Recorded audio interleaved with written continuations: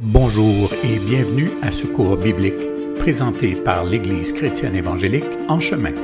Votre animateur, Réal Gaudreault, pasteur. Bonne journée à tous. On est jeudi le 26 octobre de l'an 2023, donc une bienvenue toute spéciale à ce cours Persécution, l'Église et le disciple. On est à la séance numéro 7 aujourd'hui, donc comme je le fais tout le temps, un gros merci à tous. Merci de partager également ces liens qui se promènent beaucoup quand même. Donc, c'est une bénédiction. Merci pour les encouragements également, tout ça. Donc, à la grâce de Dieu. Donc, comme je le fais tout le temps, je fais toujours une petite rétrospective de la semaine précédente. Donc, à la séance 6 de ce cours, on avait vu quelle est ton assurance devant la vie et la mort. Donc, on avait lu un extrait du catéchisme de Heidelberg, qui est très, très intéressant là-dessus. On avait parlé d'espérance du chrétien.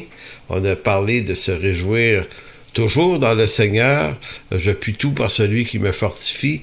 Ce sont des textes de la lettre de Paul aux Philippiens ici, là, chapitre 4, qui sont des textes très, très encourageants en période de persécution, parce que, comme nous le disions la semaine dernière, Paul est en prison au moment où il écrit cette lettre, et ça rend la lettre très, très significative pour nous, parce que sachant que l'homme est en train de vivre les souffrances de persécution, mais qu'il ne perd pas ni sa paix, ni sa joie.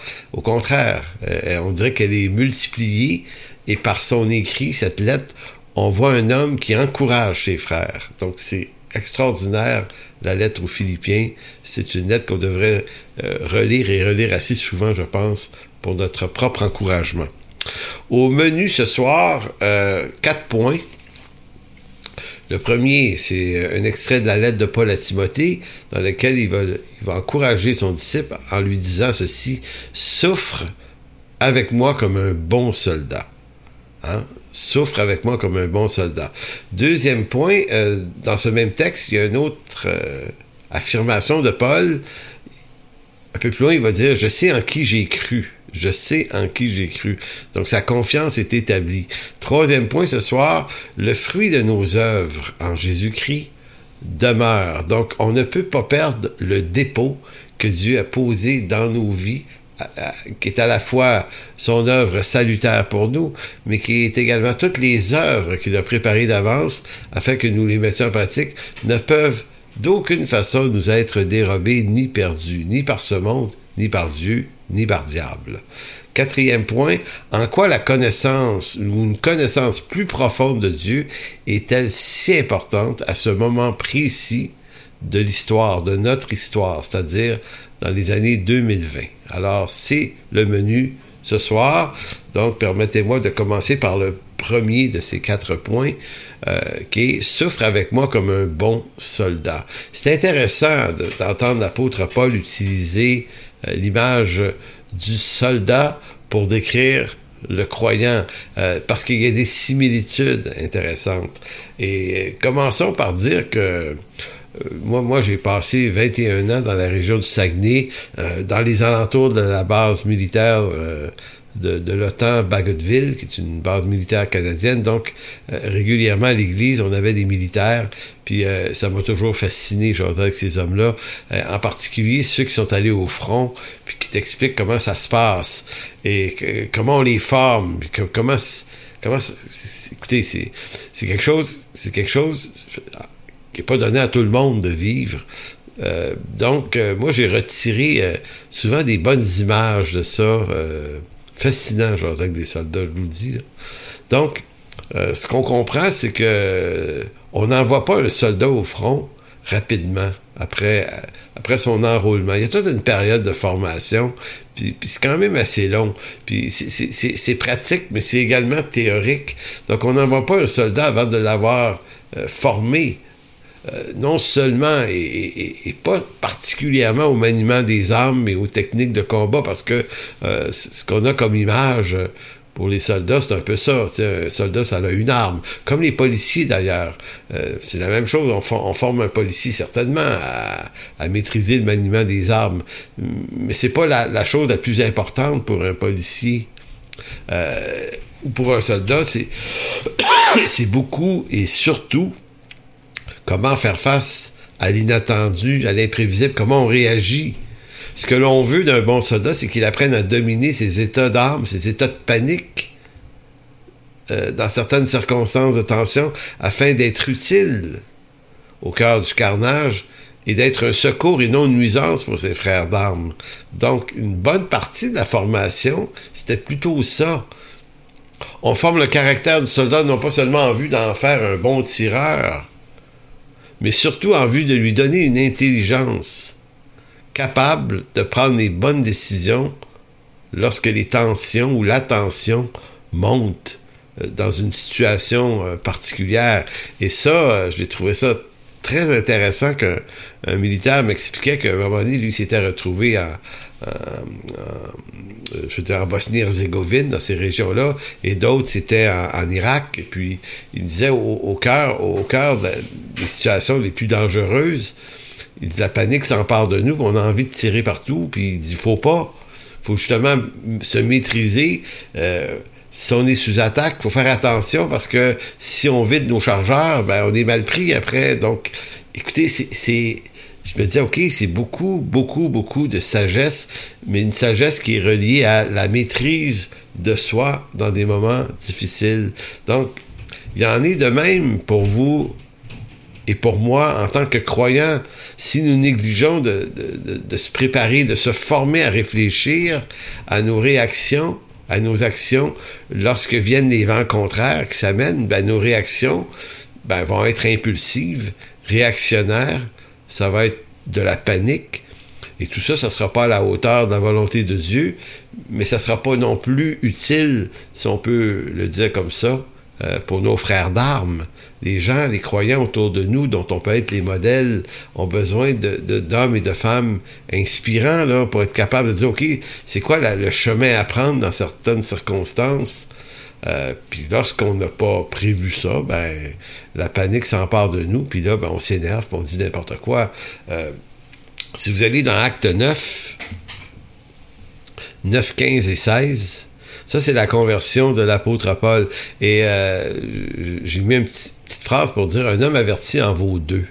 Hein, cette expression en français. « Un homme averti en vaut deux ». Puis ça, c'est le cas de l'apôtre Paul, parce que Paul, au moment même de sa conversion, avait été averti par Dieu qu'il serait persécuté. Voici comment c'est écrit. Acte 9, 15. Mais le Seigneur lui dit, va, car cet homme, vous vous souvenez, là, ici, là, c'est cet homme qui va recevoir Paul. Paul s'en allait vers Damas, là, puis il y a un disciple de Damas à qui le Seigneur a dit, je te l'envoie chez vous, là, puis tu vas le recevoir. Puis c'était un peu épeurant pour lui. Il dit, hey, moi j'ai entendu dire qu'il maltraitait les chrétiens. Le Seigneur dit, non, n'aie pas peur, je te l'envoie, puis voici ce que tu vas lui dire. Il dit, mais le Seigneur lui dit, va, car cet homme est un instrument que j'ai choisi pour porter mon nom devant les nations, devant les rois et devant les fils d'Israël. Écoutez bien le reste. Je lui montrerai tout ce qu'il doit souffrir pour mon nom. Je me dis, c'est intéressant, c'est curieux cette affirmation-là, parce que le Seigneur invite Paul à marcher dans ses voies, puis avant même que cette vocation soit commencée dans la vie de Paul, Dieu lui dit déjà d'avance qu'il va souffrir à cause de son nom. Moi, ça me fait poser des questions. Évidemment, ma logique toute humaine dirait, Seigneur, il me semble que c'est pas une bonne carte d'invitation de dire au gars, à l'homme qui va souffrir, tu sais, il va souffrir, dis-y pas maintenant. Tu pourrais changer d'avis. Bon, c'est un raisonnement d'homme, mais vous comprenez ce que je veux dire. C'est comme ça. Ce qui montre que l'appel de Dieu a quelque chose d'irrésistible. Quand Dieu appelle un homme, l'homme vient, c'est tout, là. Puis il dit, il va souffrir. L'autre point, c'est, Seigneur, pourquoi faudra-t-il qu'il souffre? Absolument nécessairement. Je veux dire, tu ne pourras pas l'appeler pour qu'il ait porté ton nom devant les nations, les rois et les fils d'Israël, sans pour autant être exposé à des souffrances. Pourquoi? Voyez-vous? Parce que ce qu'on comprend, c'est que le dessein de Dieu, pour Paul, mais c'est vrai pour tous les croyants, implique nécessairement des situations désagréables aussi. Donc, puisque ça fait partie du plan de Dieu, il faut s'y préparer. Donc, c'est comme on forme un soldat, hein? Si on forme des soldats, on les forme pour être capable de faire face à des situations litigieuses. C'est ça l'idée. Donc, Paul était non seulement prêt parce qu'il s'était préparé à faire face à la souffrance et à la persécution, mais non seulement il est prêt, mais en plus, il est capable d'encourager son disciple Timothée. Et ça, on voit ça dans 2 Timothée 1,8. 2 Timothée 1,8. J'ai un petit doute, c'est-tu un Timothée? En tout cas, peu importe. Il est écrit au verset 8, « N'aie donc point honte du témoignage à rendre de notre Seigneur, ni de moi son prisonnier. » Donc ça commence bien. Paul est en prison encore. Il est souvent en prison, Paul, lorsqu'il écrit ses lettres. Donc, n'aie donc pas peur ou pas honte du témoignage à rendre à notre Seigneur, ni à moi son prisonnier, mais souffre avec moi. Elle m'interpelle, moi, cette affirmation. Souffre avec moi pour l'Évangile. Donc, ne te distance pas, Timothée, de ce que je suis en train de vivre. Souffre avec moi pour l'Évangile, par la puissance de Dieu qui nous a sauvés, nous a adressé une sainte vocation, donc qui inclut la persécution, non à cause de nos œuvres, mais selon son propre dessein et selon la grâce qui nous a été donnée en Jésus-Christ avant les temps éternels et qui a été manifestée maintenant par l'apparition de notre Sauveur Jésus-Christ qui a détruit la mort et a mis en évidence la vie et l'immortalité par l'Évangile. C'est pour cet Évangile que j'ai été établi prédicateur et apôtre, chargé d'instruire les païens, et c'est à cause de cela que je souffre ces choses. Donc, voyez la corrélation entre Acte 9, où Dieu a dit au disciple Ananias, « Je lui montrerai tout ce qu'il devra souffrir en mon nom ». Paul se l'était probablement fait dire par Ananias ou par Dieu lui-même, je ne sais pas. Mais ici, c'est ce qui arrive, et c'est à cause de cela que je souffre ces choses, mais je n'en ai point honte. Pourquoi? Pourquoi n'en a-t-il point honte? Car je sais en qui j'ai cru. Et je suis persuadé qu'il a, Dieu, la puissance de garder mon dépôt jusqu'à la fin. Frères et sœurs, je ne sais pas si vous réalisez à quel point cette affirmation est puissante et importante pour nos vies. Paul est en train de dire que le dépôt de notre vocation, de notre salut, des œuvres auxquelles il nous appelle, est un dépôt que Dieu garde, protège. Personne ne peut nous enlever ça. Même si Paul est mis en prison, Paul est capable de subir la prison. En d'autres mots, on voit bien chez Paul qu'il peut se retrouver en prison ou libéré de la prison, et pour lui, ces différents états, ces différents lieux vont pas altérer nécessairement sa paix, son humeur et sa joie, bien que c'est triste d'être emprisonné. Je suis pas en train de dire que l'homme est dans la négation des faits d'une certaine souffrance. Il souffre. Il le dit, je souffre, mais souffre avec moi, sois avec moi dans ça.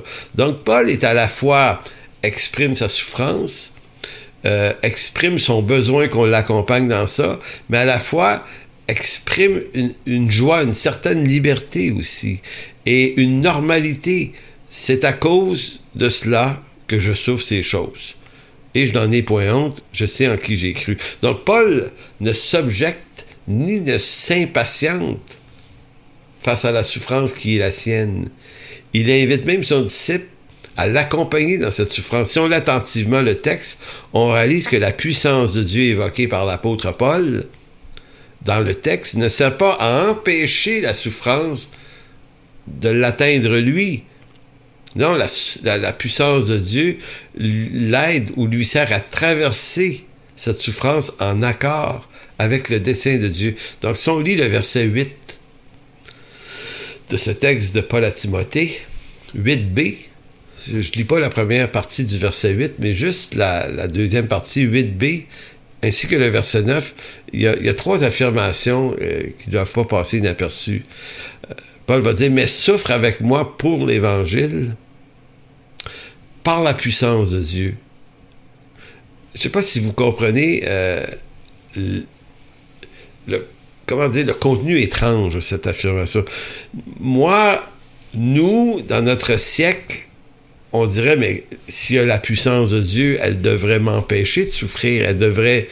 La puissance de Dieu devrait me faire contourner la souffrance, devrait la chasser, me la faire éviter. Mais Paul dit, mais souffre avec moi pour l'Évangile par la puissance de Dieu qui nous a sauvés, nous a adressé une sainte vocation, non à cause de nos œuvres, mais selon son dessein, et selon la grâce qui nous a été donnée en Jésus-Christ. Ce que je veux nous faire remarquer, qui est tout à fait étonnant, c'est que la souffrance que subit l'apôtre Paul et les persécutions appartiennent à la sainte vocation et au dessein de Dieu. C'est ce que le verset 9 nous dit. Ça fait partie de la sainte vocation, ça fait partie de son propre dessein, et c'est attaché à la grâce qui nous a été donnée en Jésus-Christ. Donc, l'appel et la vocation de Dieu n'excluent pas la souffrance. Et c'est pourquoi Dieu avait dit à Paul, avait dit à Daniel, je lui montrerai tout ce qu'il devra souffrir. Donc, le dessein de Dieu est pas malmené par la souffrance. Il en fait partie. Maintenant, il faut absolument capter cette idée-là. C'est pas une petite idée, là. C'est une grande idée parce que on ne s'enseigne pas beaucoup ces choses-là dans notre christianisme actuel.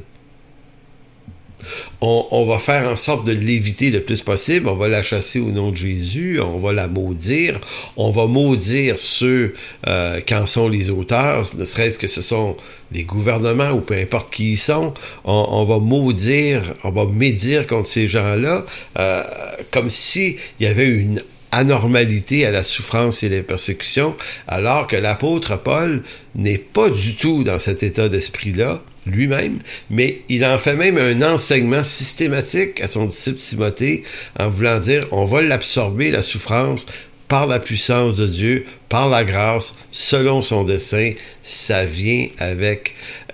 si on n'est pas capable de s'entendre dire ça, si on n'est pas capable d'absorber ça, ben on est comme un soldat qui va mal se préparer au combat et qui, au moment où les vents contraires se lèvent, va entrer dans un état de panique, de calomnie, et ainsi de suite, vous voyez. Donc, qu'est-ce que l'apôtre Paul veut dire par cette courte phrase « Je sais en qui j'ai cru », parce que le texte se termine de cette façon-là. « Je n'ai point honte », verset 12, « car je sais en qui j'ai cru, et je suis persuadé qu'il a la puissance de garder mon dépôt. » Donc, qu'est-ce que l'apôtre peut bien vouloir dire? L'apôtre ne veut pas, tu sais, je sais en qui j'ai cru, c'est pas comme s'il disait, je sais c'est qui Jésus, là, je le connais, un peu à la manière des fois charismatique aujourd'hui. Oui, j'ai vécu des expériences avec lui, je sais que je l'aime, il m'aime, je chante des cantiques, je lis sa parole, j'ai des bons temps. C'est pas, oui, c'est un peu ça, mais je sais en qui j'ai cru relève d'une certitude beaucoup plus profonde que juste mon expérience. C'est aussi une connaissance de qui est la personne de Dieu. Je donnais un cours le printemps passé qui s'appelait la doctrine de Dieu, qui visait exactement ça. C'était « Connaissons-nous les fondements ». Les fondements, là, dans un édifice, c'est ce qu'on voit pas, c'est ce qui est sous terre, là. C'est pas sexy, là, les fondements. Vous voyez, c'est pas ce qu'il y a de plus amusant, c'est pas la fête, c'est du béton, voyez-vous, mais si tu ne places pas des bons fondements sur ton édifice, il est fragile. La saine doctrine, la doctrine de Dieu, la souveraineté de Dieu, toutes ces grandes doctrines sont extrêmement importantes comme fondement parce que c'est elles qui nous tiennent au jour du malheur. C'est pas les expériences, c'est le fun des expériences avec Dieu, mais ça part au vent facilement. Donc, Paul va dire, j'ai persuadé qu'il a le pouvoir de garder mon dépôt, garder. Le verbe garder, fusalo, ça veut dire avoir l'œil sur, surveiller, veiller sur quelque chose. Il dit, je suis persuadé, si on relit le texte, là, je suis persuadé que Dieu a la puissance de garder un œil sur mon dépôt. Et si Dieu garde un œil sur mon dépôt, voulez-vous bien me dire, mais qui aurait la puissance de me voler mon dépôt. Si le gardien, c'est Dieu lui-même. Donc, c'est comme si Paul dit, c'est Dieu qui garde le dépôt. Donc, c'est Dieu qui garde le dépôt de Paul, et non Paul qui doit lutter contre ce monde et les ennemis qui voudraient lui dérober son dépôt. C'est Dieu qui le porte, et non Paul qui porte Dieu. Notre espérance n'est pas dans la qualité de notre persévérance, qui serait sans faille. Notre espérance, elle est dans le fait qu'on appartient à Dieu, et c'est lui qui nous garde. Et souvent, dans beaucoup d'églises et d'enseignements, ce qu'on envoie comme message aux gens, c'est c'est toujours eux qui doivent se protéger, se garder, de ne pas se faire voler, de ne pas se faire dérober, comme si Dieu nous a donné quelque chose, on est toujours sur le bord de se le faire voler, c'est pas sûr qu'on va être sauvé au bout de l'affaire, ça dépend tout le temps de nous, alors que l'apôtre Paul est dans l'expression contraire. Je vous raconte encore ce court anecdote de l'homme juif. Je crois l'avoir compté déjà, mais écoutez, comme j'en suis pas sûr, je vais vous répéter cette anecdote. C'était l'histoire d'une famille juive qui s'était convertie au christianisme, et le grand-père aussi, d'ailleurs, s'était converti, donc il n'allait plus à la synagogue, allait dans une église. Et voici que le grand-père, vieillissant, souffre d'Alzheimer, et puis quelques années comme ça, et lui se souvient pas de sa conversion à Jésus-Christ.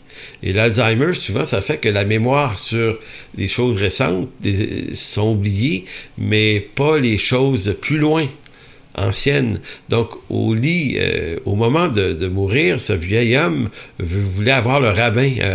Et là, sa famille disait, mais papa, grand-papa, on n'est plus dans le judaïsme, on est devenu chrétien, on va faire venir le pasteur. Et lui, s'en souvient pas. Il dit, non, on est juifs, nous autres, on est dans le judaïsme, je joue le rabbin. Et là, vous voyez la complication. Si ma mémoire est bonne, par sympathie pour leur père, ils ont évité le rabbin pareil, mais ils ont évité le pasteur éventuellement. L'idée, là, derrière cette histoire-là, c'est que, est-ce que ce vieux monsieur est sauvé, bien que il ne se souvient plus de l'être? Si vous répondez, s'il ne peut pas persévérer dans la foi jusqu'à la fin, il ne peut pas être sauvé. En fait, c'est pas comme ça que s'applique le texte. La réalité, c'est est-ce que c'est Dieu qui porte cet homme-là, ou est-ce que cet homme-là porte lui-même son dépôt et Dieu dedans? Non. Le salut, la rédemption en Jésus-Christ est une structure plus forte que ma faiblesse. Donc, que toutes mes faiblesses, que tout ce que la chute a pu injecter en moi de folie, le salut en Jésus-Christ en est la délivrance éternelle, pas forcément que temporelle. Il se peut que dans ma réalité temporelle, pas il se peut, dans ma réalité temporelle, la mort va l'emporter sur mon corps, la maladie physique, mentale et tout ça, mais c'est pas ça mon dépôt. Mon dépôt, c'est ce que Dieu m'a promis. Donc, c'est pour ça qu'il faut vivre les choses au-delà de l'émotion. Paul est en prison lorsqu'il écrit à Timothée, mais si vous remarquez, il n'est pas dans l'émotion de son emprisonnement. Il y en a une émotion. On ne peut pas ne pas avoir d'émotion quand on vit une situation potentiellement injuste, surtout. Mais Paul se confie pas dans l'émotion de la circonstance de son incarcération. Il est surtout dans l'émotion de la foi, malgré son incarcération. On a vu ça hier là, dans nos groupes maison, dans celui dont je m'occupais hier soir pour notre église, plusieurs groupes maison comme ça dans plusieurs régions du Québec, mais c'était ça la paix. On parlait de la paix qui surpasse toute connaissance et qui garde nos cœurs et nos pensées en Jésus-Christ. Donc, il se peut que je sois dans une circonstance qui est affolante, qui est paniquante. Maintenant, je vais vivre l'émotion de cet événement-là, c'est sûr. On est comme ça, on est bâti de même. Mais après ça, il faut que la foi, l'émotion de ma foi, j'appelle ça comme ça, là, il faut que l'émotion de ma foi en vienne à triompher de l'émotion du problème. Sinon, je vais faire des fausses déductions. Donc, quand Paul est en prison, il n'est pas rongé par le doute à savoir pourquoi Dieu a-t-il permis ça dans ma vie? Si Dieu existe, pourquoi de telles injustices? Où était Dieu quand c'est arrivé? Voyez-vous, il y a des malheurs qui nous sont arrivés, puis des gens qui ont abandonné Dieu parce qu'ils se sont dit, on dirait que Dieu ne m'a pas protégé. Mais c'est parce que si tu raisonnes comme ça, c'est parce que tu n'as pas compris l'Écriture et comment Dieu agit dans sa souveraineté. Et c'est ça qui est le point. Donc, pourquoi Dieu permet cette injustice? Est-ce que Dieu est vraiment avec moi? Est-ce qu'il m'a vraiment appelé? Est-ce que Dieu m'aime encore ou est-ce qu'il m'aime vraiment? Et là, on se dit, peut-être qu'il m'aime pas, puis qu'il m'appelle pas, puis qu'il est pas avec moi, puis parce que j'estime que je ne méritais pas un pareil traitement. Mais ça, ce sont des réactions d'émotions immatures. L'apôtre Paul est aussi libre en prison que lorsqu'il est dehors, c'est-à-dire que la liberté, c'est pas d'être privé du mouvement de mon corps en dehors de la prison. La liberté, c'est dans le cœur et dans la tête. Paul est capable d'être bien, peu importe les circonstances dans lesquelles il est. Puis je veux préciser que Paul avait pas en lui l'absence de l'émotion de la souffrance. Il disait à Timothée, souffre avec moi, là, je souffre. Mais il ne s'arrête pas à cette émotion de la souffrance. Il est capable de transiter vers une autre émotion que suscite la foi et l'espérance. Donc c'est pour ça que dans Acte 16, verset 25, Paul et Silas avaient été mis en arrestation après un événement d'évangélisation dans la ville de Philippe, dans le nord de la Grèce, là. Et vers le milieu de la nuit, après avoir été battus, Paul et Silas priaient et chantaient les louanges de Dieu. C'est pas anecdotique, là, c'est fort, là. Et j'aime beaucoup le reste du verset. Et les prisonniers les entendaient. Effectivement, les gens les entendaient, ces hommes-là les entendaient, et les gens de ce monde, là, les gens de nos familles, nos voisins, nos confrères de travail, nous entendent aussi. Lorsqu'arrivent des événements, puis qu'on parle, on peut être très verbal, là. Qu'est-ce qu'on est en train de dire? J'ai envie de vous demander, pendant la pandémie, où certains pensaient que c'était de la persécution, puis que c'était un gigantesque complot mondial, il y en a qui le pensent encore, là. On est tous d'accord pour dire que cette crise-là a été plus ou moins bien gérée, là, qu'il y a eu des sortes d'affaires bizarres qui se sont passées là, des solutions pas très efficaces d'ailleurs, mais le point, là, c'est quelle a été votre attitude? Qu'est-ce que les gens entendaient? Est-ce qu'ils ont entendu un croyant affermi dans sa foi, qui n'est pas en état de panique, mais qui est en train capable de prendre des décisions qui sont conformes à l'Écriture, qui respectent les personnes en autorité? Ça ne veut pas dire qu'il met la switch à off puis que son intelligence ne marche plus. Ça veut juste dire qu'il se veut quelqu'un de rassurant et non pas quelqu'un qui communique une panique à ceux qui l'entendent. Donc, vers le milieu de la nuit, Paul et Silas priaient et chantaient les louanges de Dieu, et c'est ça que les prisonniers ont entendu. Ils auraient pu entendre Paul et Silas parler de leur stratégie pour sortir de prison, maugréer contre les juges, les tribuns, les gardiens, se plaindre, blabla, puis tout ça, puis parler de traiter tout le monde de corrompu. Mais non, c'est pas ça qu'ils ont fait. Ils ont été capables de tasser l'émotion qui était l'émotion négative de ce qu'ils sont en train de vivre et d'en substituer une autre qui est prière, chant et louange. Et c'est intéressant de voir, mais quel impact ça a pu avoir, ça, sur les prisonniers qui les entendaient. Donc, vous voyez, parce que Paul sait en qui il a cru, on revient toujours au texte de 2 Timothée 1,8, là. Je sais en qui j'ai cru. Parce que Paul sait en qui il a cru, Paul ne se fait pas voler ni sa joie, ni sa paix. Il reste persuadé que malgré les épreuves, les injustices, les persécutions, les souffrances, les détresses, Dieu protège son dépôt pour une raison très simple, parce que Dieu est fidèle. Donc, Dieu va garder mon dépôt. Mon dépôt, c'est quoi? C'est mon salut. C'est l'œuvre salutaire. C'est la présence du Christ en moi. Ça fait partie du dépôt. C'est les œuvres auxquelles il m'appelle à mettre en pratique et les récompenses qui s'y rattachent. Tout ça, c'est le dépôt. Fait que Paul se dit, ils peuvent pas m'enlever ça. Dieu a un œil sur mon dépôt. Donc, tu sais, on peut même m'enlever la vie, à la limite, que ça m'enlève pas mon dépôt. En Jean, chapitre 15, verset 16, je vais attirer votre attention sur une affirmation de Jésus qui confirme ce que Paul a dit, là, justement. En Jean 15, 16, Jésus rappelle à ses disciples que c'est lui qui les a choisis, c'est lui qui les a établis, c'est lui qui les envoie, et c'est lui qui suscite en eux les fruits, et c'est lui qui fait en sorte que le fruit demeure. Encore une fois, c'est un écho à la déclaration de Paul, je sais en qui j'ai cru, je sais qu'il a la puissance de garder mon dépôt. Eh bien, Jésus le redit d'une autre façon. Verset 16, ce n'est pas vous qui m'avez choisi, mais moi, je vous ai choisi et je vous ai établi pour que vous alliez, que vous portiez du fruit, que votre fruit demeure. Avez-vous bien entendu?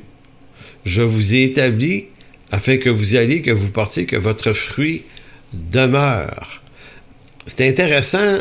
En d'autres mots, c'est comme si le Seigneur disait, les amis, tout ce que je vous ai appelé à faire, à vivre, à être par vocation, ça va demeurer.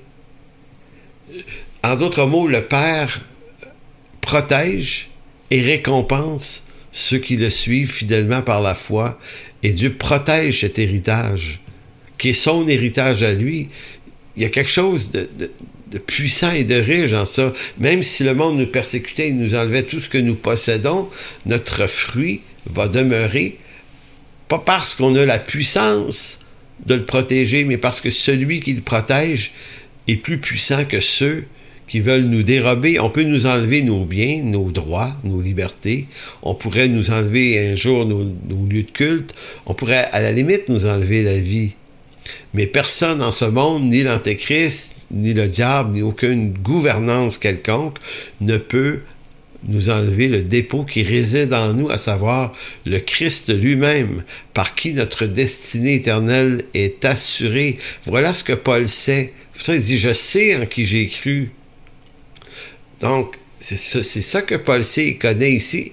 Et c'est pourquoi Paul ne se faisait pas dérober sa paix, sa joie, même au cœur de la prison, parce qu'il disait, bon, ils m'ont mis en prison, d'accord, si le Seigneur veut qu'on me relâche, il est capable d'ouvrir les portes de la prison. Et dans Acte 16, il l'a fait. Hein? La prison a été ébranlée, les portes se sont ouvertes. Tu dis, wow, OK.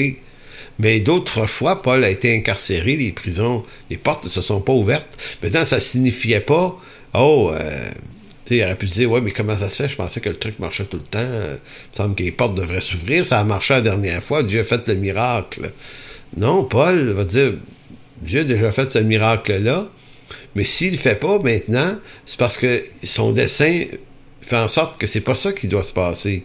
Donc, avoir une intelligence du moment, c'est important. C'est ça le défi de la connaissance. Ce qui permet de traverser les périodes les plus difficiles, voire la persécution, les tribulations, les détresses, ne doit pas reposer sur l'émotion de mon expérience ou de mes expériences avec Dieu, mais doit reposer sur la connaissance du caractère de Dieu. Il y a des moments d'euphorie dans la vie chrétienne avec Dieu, qui sont des souvenirs précieux, mais à la fois, notre foi ne peut se construire sur ce genre de souvenirs, même si c'est des moments heureux. Je vous raconte une anecdote là, très, très, très puissant qui m'est arrivé il y a peut-être... j'essaie de me souvenir, ça doit faire au-dessus de 15 ans. J'étais en Afrique, au Rwanda en particulier, et puis la situation était la suivante, c'est qu'on était 6. Il y avait un pasteur haïtien avec nous et 5 Québécois. On était 6. C'est important de dire qu'il y avait un pasteur haïtien et 5 Québécois parce que c'est ça qui est tout à fait au cœur de cette expérience euphorique.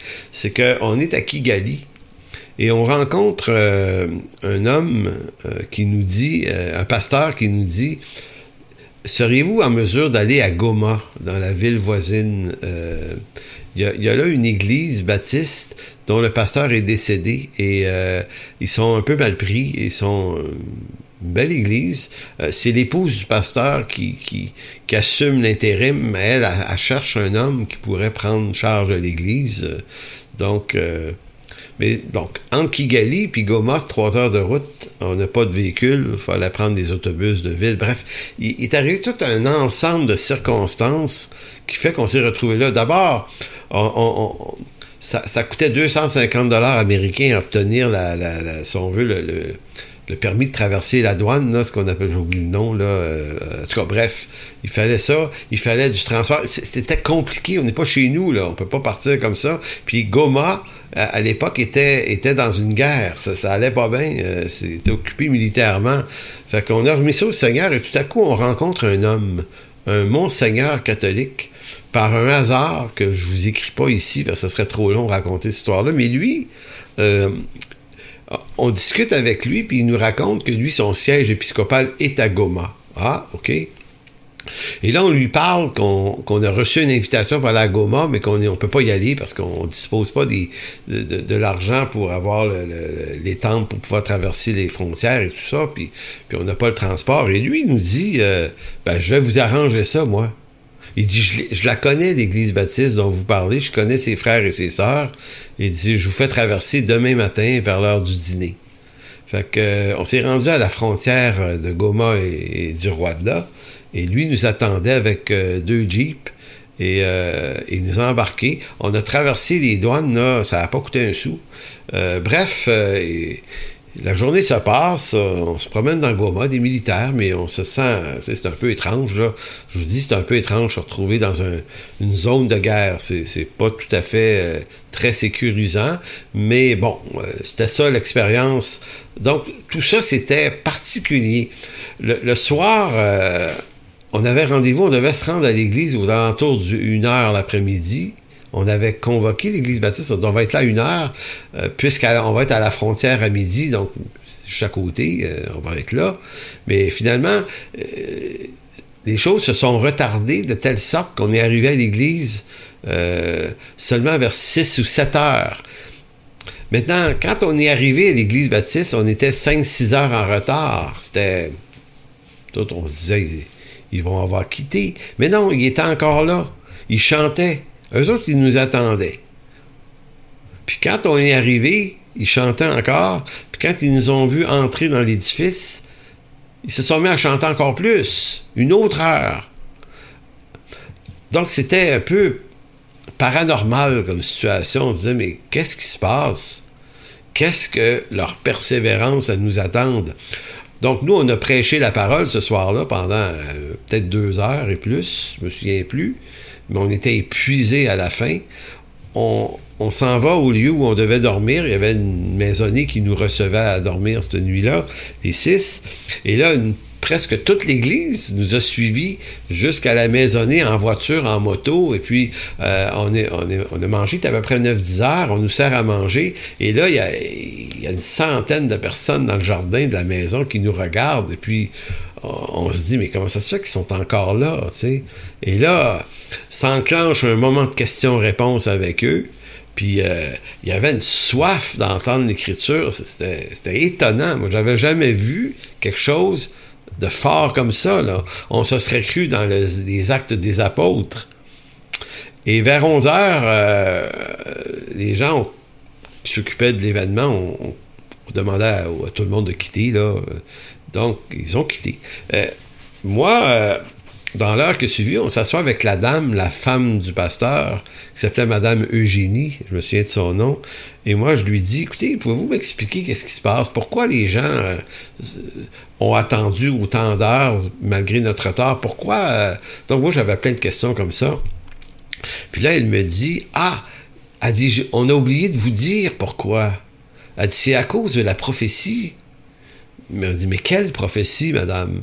Elle dit, regardez, là, on était au mois de janvier quand c'est arrivé. Elle dit, il y a 6 mois de ça, il y a eu un événement, il y a un volcan qui a sauté tout près de la ville de Goma. Il y a eu beaucoup de problèmes ici. Puis elle dit, il y a des équipes américaines qui sont venues, des chrétiens, baptistes et autres, des États-Unis qui sont venus donner un coup de main ici et notamment nous aider à notre église. Il y avait des dommages et puis ils nous ont aidés, ils ont financé ça. Puis elle dit, avant de partir, elle dit, il y en a un de ceux-là qui nous a dit, dans 6 mois, vous allez recevoir la visite de 6 personnes. Un pasteur noir et 5 pasteurs blancs. Ils vont venir puis ils vont vous apporter la parole et soyez attentifs à la parole qu'ils vont vous enseigner, c'est très important. Et quand on a entendu ça, je ne sais pas si on s'est réjoui ou on a eu peur. C'est un peu un mélange de ces deux émotions-là. Écoutez, ça s'invente pas des histoires comme ça, ça se vit. C'est ce qui est arrivé. Donc, le zèle de la foule était maintenant explicable par le fait qu'il nous attendait et on est réellement arrivé. Et nous, on ne le savait pas, on pouvait pas créer cet événement-là. Et quand on s'est couché ce soir-là, on est envahi de quelque chose que j'appellerais une joie euphorique, une action de grâce, mais mêlée d'une crainte. La crainte de l'Éternel. C'était tellement riche comme moment. Pourquoi je vous conte cette histoire-là? C'est pour vous dire que ça, c'est une anecdote.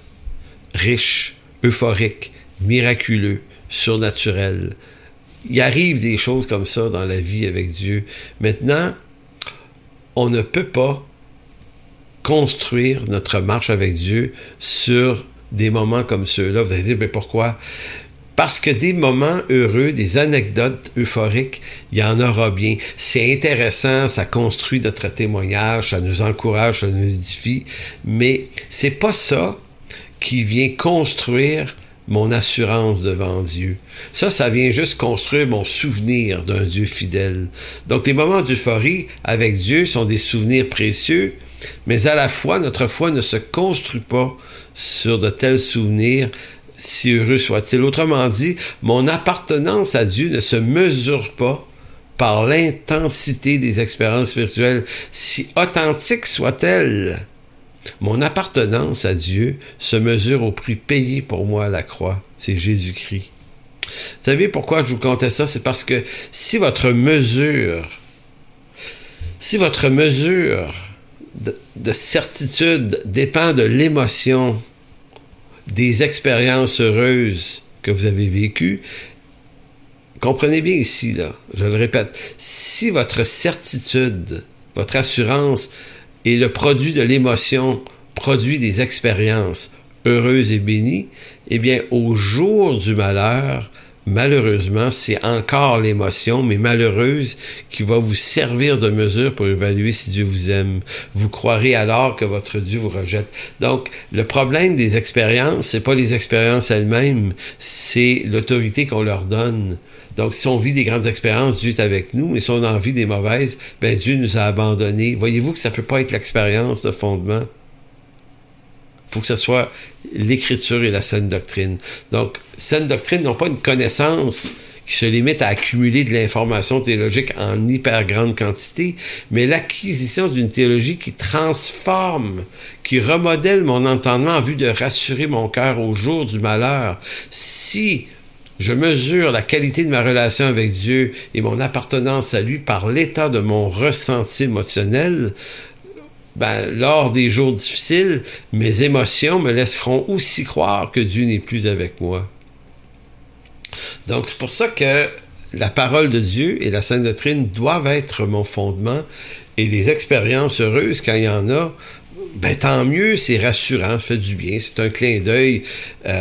Moi, quand je repense à mon expérience en Afrique, et en Afrique, j'en ai vécu plusieurs, moi, ça me fait du bien de me rappeler ça, là. J'aime ça, me rappeler ça. Mais ça... c'est l'expérience. Donc, des vents contraires se lèvent à l'horizon de l'Occident et rien de très heureux attend les chrétiens dans ce monde qui regarde de plus en plus le christianisme non seulement comme une chose dépassée, mais on le regarde de plus en plus comme la principale objection au développement du progrès de l'humanité. Nous vivons dans un monde qui veut déconstruire l'homme tel que Dieu l'a créé. Donc, aujourd'hui, le christianisme n'est plus respecté, c'est plus respectable. Aux yeux de ce monde et de ceux qui le gouvernent. OK, on pourrait dire c'est paniquant, c'est pas intéressant. Pour eux, non seulement on est quelque chose de dépassé, mais on est nuisible en plus. Et là, lorsqu'on nous regarde comme nuisible pour le développement du progrès de l'humanité, ben là, on fait plus juste dire c'est pas important le christianisme. On va l'attaquer de plus en plus. Et Dieu, parce que vous pourriez vous dire, comme je me suis souvent dit, que j'aime pas être né dans le monde dans lequel je suis né, j'aurais aimé ça naître à un autre moment, eh bien, c'est une utopie de se dire ça parce que je suis né né dans ce moment-ci et Dieu me veut, nous veut, vous et moi, dans un tel monde pour être les témoins de sa grâce. Donc, Dieu s'est pas trompé, on est au bon moment de l'histoire et c'est nous à qui Dieu donne la charge d'être témoins de l'Évangile. Donc, nous, on n'a pas à être témoins ou rendre ces gens-là témoins. Souvenez-vous des gens dans la prison, à Acte 16. Paul, Silas chantaient et louaient le Seigneur, et les prisonniers les entendaient. Maintenant, qu'est-ce qu'on doit faire entendre, nous, aux hommes et aux femmes de notre génération? Donc, la réaction des chrétiens devant le rejet systématique du christianisme, en ce moment, devra être à la hauteur des témoins et des héros de la foi que nous fournit l'Écriture. Autrement, nos réactions seront charnelles, capricieuses et destructrices. Il y a 5 réactions assez courantes chez les chrétiens lorsque des événements difficiles, la persécution, des malheurs arrivent. Il y a 5 réactions, peut-être 6, mais moi j'en connais au moins 5. La première réaction, c'est le compromis. Certains vont réagir par compromis. Qu'est-ce que c'est ça? Ils vont tenter d'ajuster la doctrine chrétienne aux valeurs du siècle présent en vue de rendre le tout sympathique et d'éviter la persécution. Donc ça, c'est le compromis. La seconde réaction, la panique, discordance et colère. Les 3 mots font partie de la deuxième réaction. Panique, discordance et colère, c'est-à-dire nourrir la discorde en se mettant en mode attaque et dénonciation contre les institutions politiques et publiques, entrer dans la dérision, la colère, l'animosité, voire même la moquerie. Ça, c'est ce que font certains chrétiens. C'est une mauvaise réaction, mais il y en a qui la trouvent bonne, mais c'est une très mauvaise réaction. Troisième réaction possible de certains chrétiens, c'est l'aveuglement volontaire. Faire comme si de rien n'était. On n'en parle pas. On n'enseigne rien là-dessus. On prépare rien. On se prépare pas spirituellement à faire face à ces vents contraires. On se dit que ça va passer. C'est un peu le jeu de l'autruche et la tête dans le sable et tout ça. Quatrième réaction, c'est la foi magique. La foi magique consiste à croire que rien ne peut nous atteindre parce que Dieu nous protège par son esprit. Donc, ne rien faire, sinon chasser les démons derrière ces vents contraires en se convainquant qu'au nom de Jésus, ces calamités ne nous atteindront pas. Un frère me disait dernièrement qu'il y avait dans son entourage des chrétiens qui disaient on va prier pour empêcher la persécution de nous atteindre. Voyez-vous, le concept ici n'existe pas. L'apôtre Paul a absorbé la souffrance. Il a dit à Timothée, il n'a pas dit prie pour que je ne sois pas persécuté, pour qu'on ne le soit pas, pour chasser le démon de la patente de la persécution. Il a dit non, souffre avec moi, ça fait partie. Dieu avait dit à Ananias, je lui montrerai tout ce qu'il devra souffrir. Donc, c'est pas une stratégie là, de rentrer dans un concept de foi magique. Ça, c'est la quatrième. La cinquième réaction, c'est l'érosion tranquille de la foi. Ça, c'est ce qu'on voit souvent. Devant la pression que la persécution entraîne à cause du témoignage de Jésus-Christ, on s'efface tranquillement. Pour vivre sa foi en se distançant de l'Église, notamment, et ça, c'est un premier signe d'apostasie, même si on se dit plein de foi, se distancer de l'Église et de l'Église locale, c'est un pas vers l'apostasie. Donc, c'est ce qu'on fait.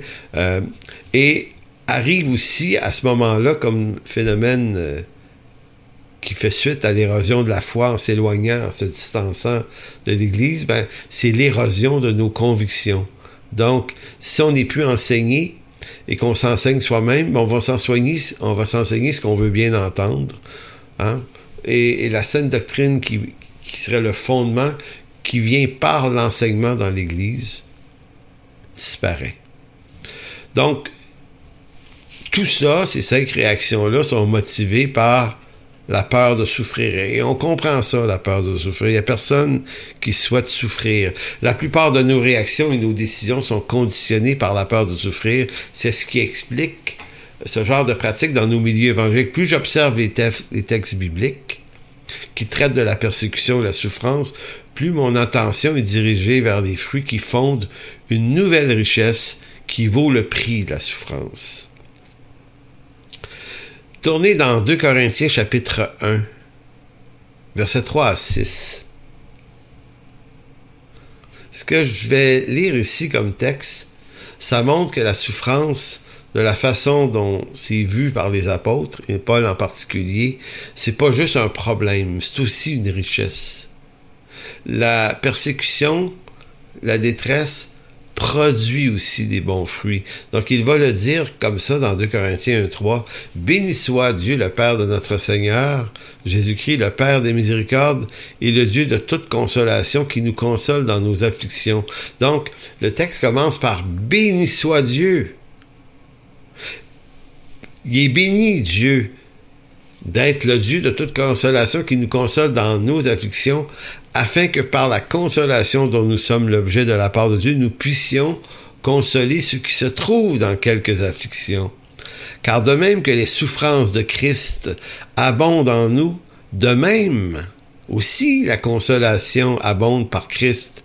Si nous sommes affligés, c'est pour votre consolation et pour votre salut. Si nous sommes consolés, c'est pour votre consolation qui se réalise par la patience à supporter les mêmes souffrances que nous endurons.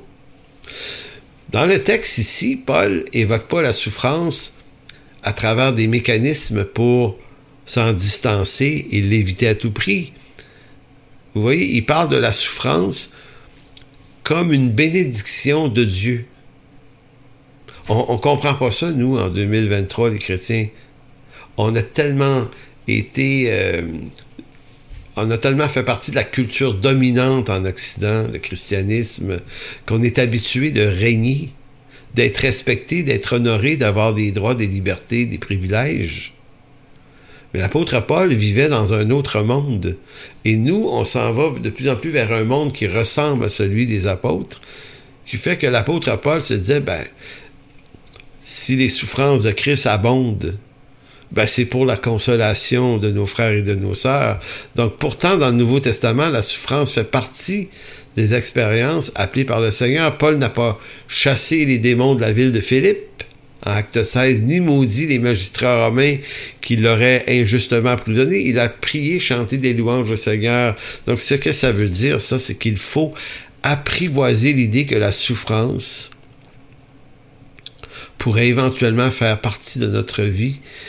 Et si cela nous arrive, le Seigneur sera avec nous en ces moments. Il va habiter cette souffrance avec nous, sans pour autant nous en délivrer absolument à chaque fois. Et peut-être que des fois, il va nous en délivrer. Je vous lis un extrait d'un ouvrage de Paul Tourmier. Malheureusement, j'aurais dû avoir le livre avec moi pour vous montrer le livre, mais bon. Voici l'extrait. Paul Tourmier, qui est-il? C'est un psychologue croyant, chrétien en Europe, un Français, je crois bien, ou un Suisse, probablement. Et lui a dit quelque chose de très, très éclairant sur la souffrance et le christianisme. Il dit, saviez-vous que le christianisme est la seule religion du Dieu souffrant? Il dit, toutes les religions veulent présenter Dieu de la manière la plus aimable et sublime possible. On présente dans ces religions un Dieu en apothéose. Or, le christianisme, lui, est plutôt très bouleversant car il nous présente un Dieu souffrant. Un Dieu qui souffre avec ceux qui souffrent, avec le malade. Un Dieu qui souffre de la souffrance dont souffre l'affligé. Dieu souffre le mal de l'homme, le mal de toute l'humanité en Jésus. Dieu ne souffre pas seulement de la souffrance de ceux qui souffrent, il prend cette souffrance sur lui-même à la croix. Quel merveilleux texte de Dr Tournier. Et dans ce livre-là, il continue en disant que c'est un problème lorsque les chrétiens n'ont pas une théologie de la souffrance ou une théologie de la persécution, c'est-à-dire qu'ils sont tellement dans une prospérité qu'ils refusent d'anticiper l'idée qu'une telle souffrance pourrait les atteindre. Donc, refuser et maudire la souffrance, quelle qu'en soit la cause, c'est de refuser de rencontrer, de communier avec Dieu là où il se révèle souvent le plus richement. Croire que la foi puissante consiste à obtenir la victoire sur toutes les souffrances, c'est refuser la réalité souveraine de Dieu par laquelle il veut se révéler à nous dans la souffrance. En conclusion, ce soir, je vais vous lire un texte par lequel je dirais ce simple commentaire. Voilà pourquoi il nous faut développer une théologie de la persécution, ainsi que de la souffrance qu'elles amènent en vue de connaître le Christ jusqu'au cœur de ses souffrances. Et voyez le texte, Jacques 5, versets 7 à 11. Magnifique texte.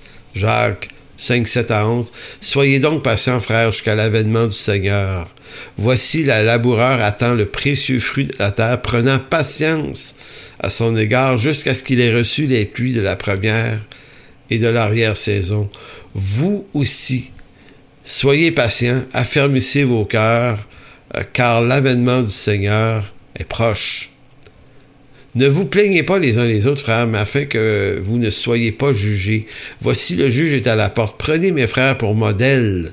Prenez mes frères pour modèle la souffrance et la patience des prophètes qui ont parlé au nom du Seigneur. Voici, nous disons, bienheureux ceux qui ont souffert patiemment. Vous avez entendu parler de la patience de Job, et vous avez vu la fin que le Seigneur lui accorda, car le Seigneur est plein de miséricorde et de compassion.